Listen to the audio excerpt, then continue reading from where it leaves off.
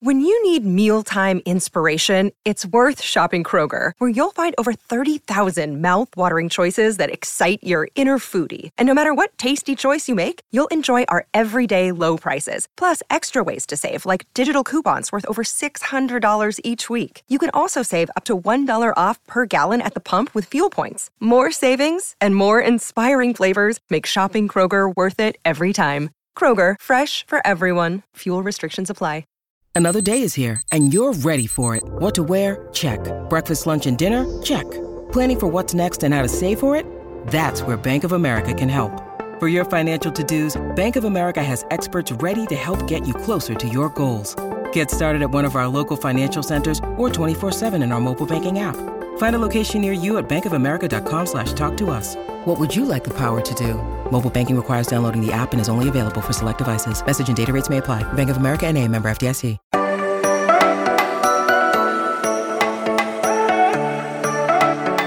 we hope you had a great 4th of July, a fun and safe Independence Day. I definitely had a lot of fun. I know Andrew had a lot of fun. We are going to bring you more action, though, outside of the 4th of July. Because here's the thing. Fireworks weren't the only thing that were lit on Tuesday. What's lit right now is the fact that we are getting through our top 25 Bengals of 2023. We're already at number 15. So again, we're not like technically halfway, but we're just about halfway there. And we are at number 15. And number 15 on our list is none other than the, as I like to call him, the self-proclaimed demeanor hound, center Ted Karras, who is number 15 on our list, and very well deservingly so on the list. Welcome into another edition of the Strictly Stripes podcast. Muhammad Ahmad and Andrew Gillis here with you. And we're also going to talk about one of our very special fan responses that I've been waiting to share on this podcast. And if you want to share your special fan response to us, for us to read on this podcast, like we've been doing for about the last 2-3 weeks, you can email us at stripes@cleveland.com, or better yet, go to strictlystripes.com and click on the link at the top of the page that says, "Why I'm a Bengals fan." Tell us your story. Very easy. It's a Google Doc form. Fill it out. Takes less than 5 minutes, and we will share your response on here. Better yet, we might even have you on here if we think it's a great response. So make sure you do that. All right, so this is going to be a fun one. Because to be honest, I mean, there's a lot of good things, Andrew, I think we can say about Ted Karras. But before, we get into those glad tidings on, Ted Karras and his success, looking at where I had him on the list, I'm trying to pull this up. So I feel a little bad because on my original list, I had him at 18. Now, I know you showed him a lot more love than I did, and rightfully so. You had him at 14. So I agree. Whatever you're going to say about Ted Karras, I'm going to agree with you because I thought about it and I said, you know what? I said to myself, why did I put – because I had Joe Mixon at 16.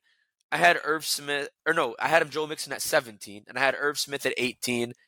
And then – Mixon 16, Smith 17. Sorry, the Excel spreadsheet was like a number off. I'm reading it off of a Microsoft Excel spreadsheet. So, yeah, newsflash, I didn't really do well with Excel in college. So I'm thinking to myself, why would I have Mixon and Irv Smith? And again, respectfully, we talked about him on Monday. Evan McPherson, why would I have those guys ahead of Ted Karras? I don't know what I was thinking when I made this list. Shame on me. But Andrew, put me in my place and tell me why I should have had Ted Karras as high as you had him on your list. Well, I looked at this list, right, and I had Orlando Brown Jr. ahead of him. I had Alex Kappa ahead of him. I think that was fair. Ted kind of in the middle of everything. I thought Cordell played well last year at left guard, and I would kind of expect an ascension again in year two. And then Jonah just had kind of such an up and down year with his injuries. Now he's going to switch to the right side. Like there's just a lot of unknowns there. So I think Jonah kind of being down on that list is fair as well. So I think Ted was. I think it's kind of hard to overstate kind of the value of a veteran guy like that on your offensive line, especially when it's at the center position and especially when you're dealing with an offensive line that had, 4 new starters on it. You had a rookie left guard next to you. You had a right guard who came in from Tampa Bay. Like there was a lot of variables there. And I think, you can point to the on-field aspect with Ted, but I think kind of the off-field aspect was just as important with him, especially kind of considering the makeup they had on that offensive line.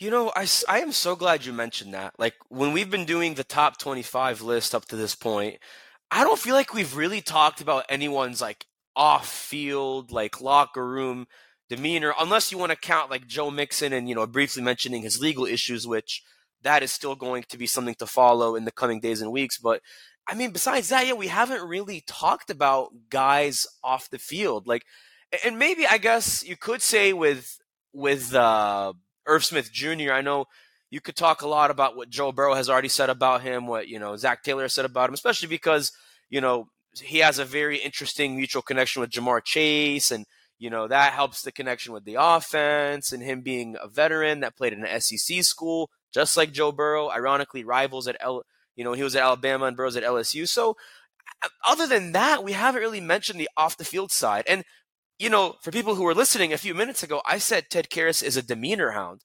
I mean, the thing about Ted Karras, what I think was so admirable, is to come in your first season, you're already a team captain, let alone in your first season, and you're with a brand new offensive line, because obviously the Bengals completely reset their offensive line last year, with the exception to having Jonah Williams as their left tackle. Everyone else from that Super Bowl team benched or basically released. And so to have a full reset like that, you wonder, what is the leadership going to look like? What is the makeup going to look like? And I think Ted Karras quickly put those concerns aside. And I think there's one thing that stood out to me really to that point as well, Andrew, is, last year when the Bengals kind of struggled at the beginning of the year, like say their first 3-4 weeks of the year, I know that one of the things that I liked was, he dedicated a lot of extra time to learning the intricacies of the offense. Like, I'm pretty sure he even said during that stretch I mentioned, he was sitting in on like the pregame quarterback meetings with Joe Burrow and Brandon Allen and Jake Browning and Dan Pitcher. And I mean, I think the numbers speak for itself. I mean, he was the most consistent pass blocker, according to PFF, 76.1 grade, only allowed 24 pressures, only allowed 2 sacks, which was the fewest among all starting offensive linemen. So, we know what he can do. We just laid it out there. For the Bengals, do they need more than that from Ted Karras, or do you think just give him, give the Bengals what you did last year, or do you really think he has to kind of step it up a notch? Like, what do you think? In terms of this year, I would kind of look at, what in terms of what you need from him, like, there's not much from last year that, you would look at and say, like, he needs to drastically improve at this. I thought he played pretty well. And then, kind of like I said, you've got, kind of that veteran leader in the middle. I think that that's important. You've got 2 bigger guards. I think that that's important as well. So, yeah, I mean, I think, if you can get the same output from Ted Karras in year 2 with the Bengals as you did last year, I mean, you're probably going to feel better about Cordell Volson in year 2 than you did last year. You certainly feel better about your tackle positions with Orlando Brown Jr. and Jonah Williams. So, yeah, I mean, I think if you can kind of just milk the same thing out of him that you did a year ago, then you're feeling pretty good. So I will say, since we already revealed it on our website, Cordell Volson is actually number 14. So we're going to talk about Cordell Volson tomorrow being Thursday. So I'll kind of get to him later. But yeah, I mean, you look at it, and I mean, like I said, he is. So it's interesting because I don't want to give away too much on the list, but like Orlando Brown, Alex Kappa, they are ahead of Cordell Volson. I won't say where Kappa and Brown are, but they're on the list. We had Jonah Williams on the list. Lyle Collins is on the list. So you kind of look at it, like Karras is right in the middle because Collins was 25, Williams was 19, Karras is 15. Volson is like right next to him at 14. And then again, I won't say Brown and Kappa spot, but they're somewhere down on the list, obviously speaking. I mean, that's no secret.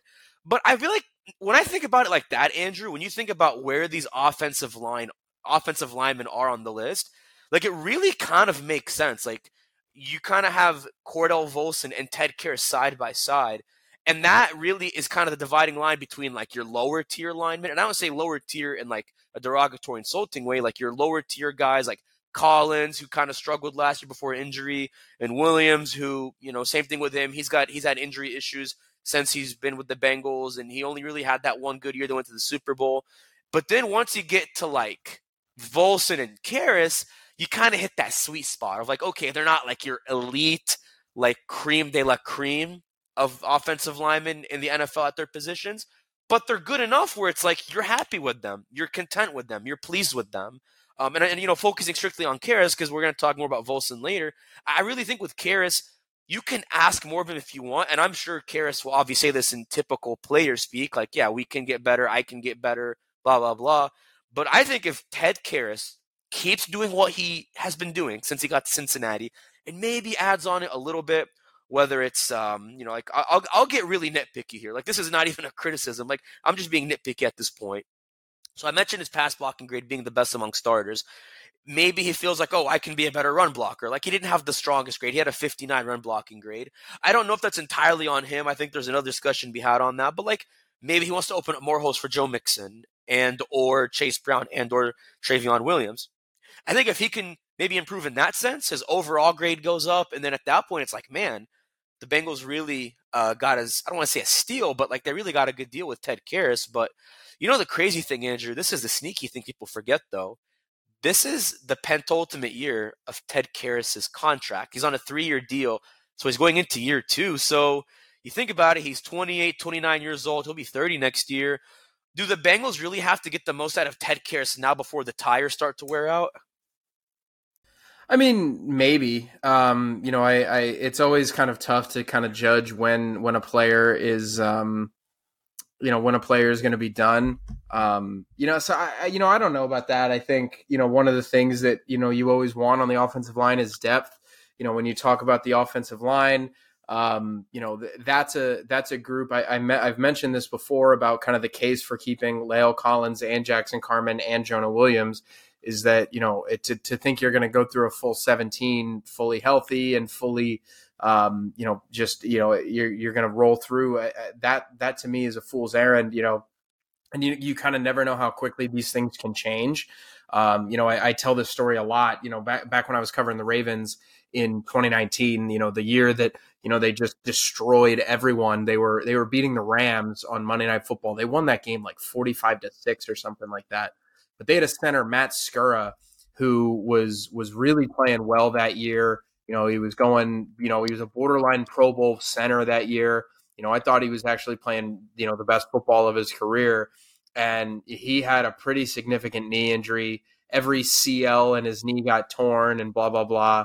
And he's 30 years old and now he's kind of bounced around. And, I know last year he was with the Rams and, the next year with the Ravens was his last year. And I don't mean, and obviously that is, a stretch of a circumstance, but I bring that up to say like, you need depth on the offensive line, because that's a position where, you rely so much on continuity, which is going to be big for the Bengals this year, that if one guy goes down, that can be a problem.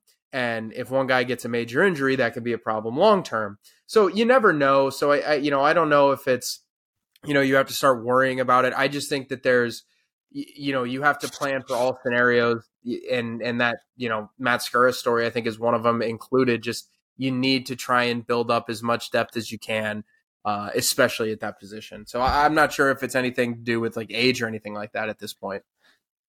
I mean, I don't want to even get on a tangent here, but it makes me wonder, like, what can you get out of Trey Hill? Like you said, let's say, God forbid, in the Bengals case, God forbid, like worst case, Karras goes down with an injury. And he kind of did fight through a little bit of like an ankle injury, in those last 2 games of the playoffs against Buffalo, against Kansas City, in true glass eater fashion, which is why I also think you have to justify his place on the list. But let's say that, age, injuries start to catch up to him, and you got to put Trey Hill in there. I mean, we haven't really seen much of him. I think the only time he played last year was in garbage time against Carolina, and that was only a couple snaps. I just wondered, like, what can you get out of a guy like that? Like, do you trust him to really fit the bill, if you will? I don't know. I guess training camp will kind of give us an idea of like how much has Trey Hill grown. Like, he's going into his 3rd year. He kind of really he's sort of in that same boat as Deontay Smith. Like, they drafted him. He hasn't really done much. I mean, in Hill's defense, he was a backup from day one. But like with Smith, he was a project they were hoping to get a lot out of, and he's probably only played he played 1 game, 2 games last year. Didn't play many more snaps the year before. So That I think, though, the reason why I mentioned that is you think about how important it is for Ted Karras. Like, if Ted Karras goes down, you're in deep, deep trouble at center. And so because his value can't be understated, I think that's why you have to justify putting him at 14. That's why I say all of that. And I think you would agree with me. And again, Well, you mean his value? You mean his value can't be overstated? yes, thank you. See, I can't even speak today. I'm still recovering from the 4th of July. Can't be overstated. Can't be overstated because, like I said, that guy goes down, you're in hot water. You're in really hot water because with respect to Trey Hill and whoever else they have at center, I just don't know what you can get. I guess Ben Brown would be like the practice squad center. I don't know what you could get out of him. So, like we talked about with Evan McPherson, the whole importance of positional value versus overall value. I think this is where you can incorporate positional value into making the case that Ted Karras should be at number 14, maybe, or I'm sorry, 15, maybe higher, maybe at 14. Maybe you could swap places with Cordell Volson and Ted Karras. I mean, would you do that actually without getting too much into Volson? Would you see a world where you could put Volson at 15 and Karras at 14?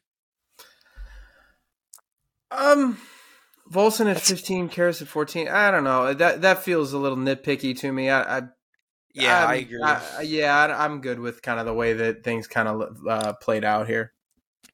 Well, he's happy, and I'm happy, and we're all happy. Stay with us. We are going to share a really, like I mentioned earlier, a really exciting fan response on this podcast that I think Andrew and I are going to have a lot of fun discussing. And we have some other important news to bring you, which we'll have right here when we return on the Strictly Stripes podcast.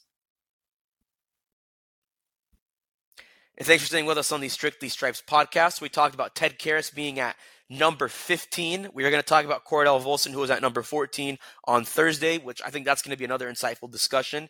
And here's the thing. We're having these discussions on the podcast, but there's a lot of discussions that we're having with our texters through our subtext service, Cincinnati Football Insider.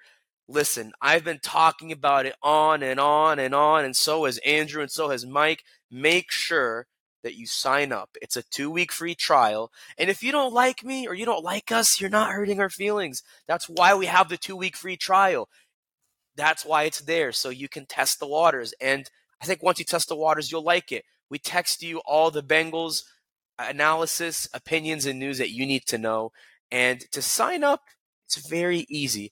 Before we text you, here's the catch. You have to text us. Just text us your name at this number. It's 513-949-4147. I'll say it again. It's 513-949-4147. And of course, it goes without saying, make sure you sign up for our Strictly Stripes newsletter to get all the best Bengals news and reporting, not just through text, but to your inbox every morning, 5 days a week for free. So Andrew, I am excited to read this because here's the thing. Would you believe me if I told you? I mean, you obviously know the answer to this because we're reading this response.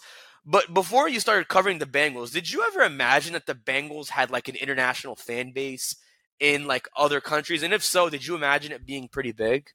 Well, I mean, I don't know. I think it's kind of it's hard to judge how big it is. I think there are fans from every fan base across the world. So I don't think it's necessarily surprising at all. Actually, I would probably bet that, even the teams that, I mean, I'm sure that there are a lot of these fans that, started cheering for the Bengals when they were terrible for, some random and weird reason, because you don't have a father or a mother or whoever that's a Bengals fan, or a brother, or a friend, or whatever.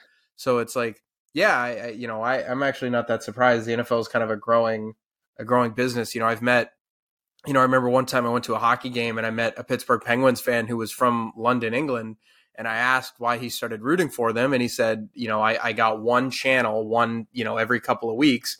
And, the Pittsburgh Penguins were the team that was always on. So I started rooting for them when I was a kid. And he was a diehard NHL fan from London, England. And I just randomly ran into this person one time and we talked. And I think that there's a lot of stories like that. So yeah, I'm not surprised. I think just if you're in England, especially as, the NFL does more and more of these international games, I think that, or wherever you are, I think that, I think that you're just naturally going to be inclined. So I'm not surprised in the slightest that, there are NFL fans kind of across the world. Well, neither am I because there's a page on Twitter, a very dedicated page I should add, called Bengals UK. Their Twitter is at @whoday_UK. And I think I've met one of the guys who runs the page because there was a guy who came, I forget his name. I feel bad saying this because he was a nice guy. He came from England and was like a blogger covering the Bengals for like UK fans in England. And I think he's the guy behind this page. I would have to double check that. He follows me on Twitter. So who knows? Maybe we'll have to get this guy on the podcast sometime just for fun, especially in the off season. But the reason why I say that is because we got a fan response from Fordham, Cambridgeshire, UK. And this is from Sean Tyler. I'm going to read Sean's response. Here we go. As a UK fan, I was first exposed to the game through a weekly highlights TV shows in the mid 1980s. That was literally the only coverage we had at the time. I was about 14 to 15 years old and was really interested in animals, especially tigers. So when I saw the highlights of a Bengals versus Packer game, it was a foregone conclusion for which team I'd support, and that would be a team with tiger-striped helmets. Yes! Exclamation mark. My interest in the game ebbed and flowed a bit over the ensuing 40 years, but in the last 10 to 15 years or so, I've never been more into the NFL. Have seen the Bengals 3 times, twice in London, and once in Cincy back in 2000 when I came over for work. The snow game against the Jags when Peter Warwick scored that 82-yard touchdown. I've only recently found your pod, but enjoy it a lot. Thanks, and keep up the good work. First of all, Sean, no, thank you. Thank you for listening to us. And if you are tuning into this, we really appreciate your passion. And, this isn't just you, Sean. This is for any Bengals fan who dedicates their time to listening to us. You guys are what drives this podcast. You are the pulsing heartbeat of this podcast. So we have to show that to you all first and foremost. We appreciate you all. But Andrew, I'm noticing a theme here. This is a 5th response we've had on the podcast.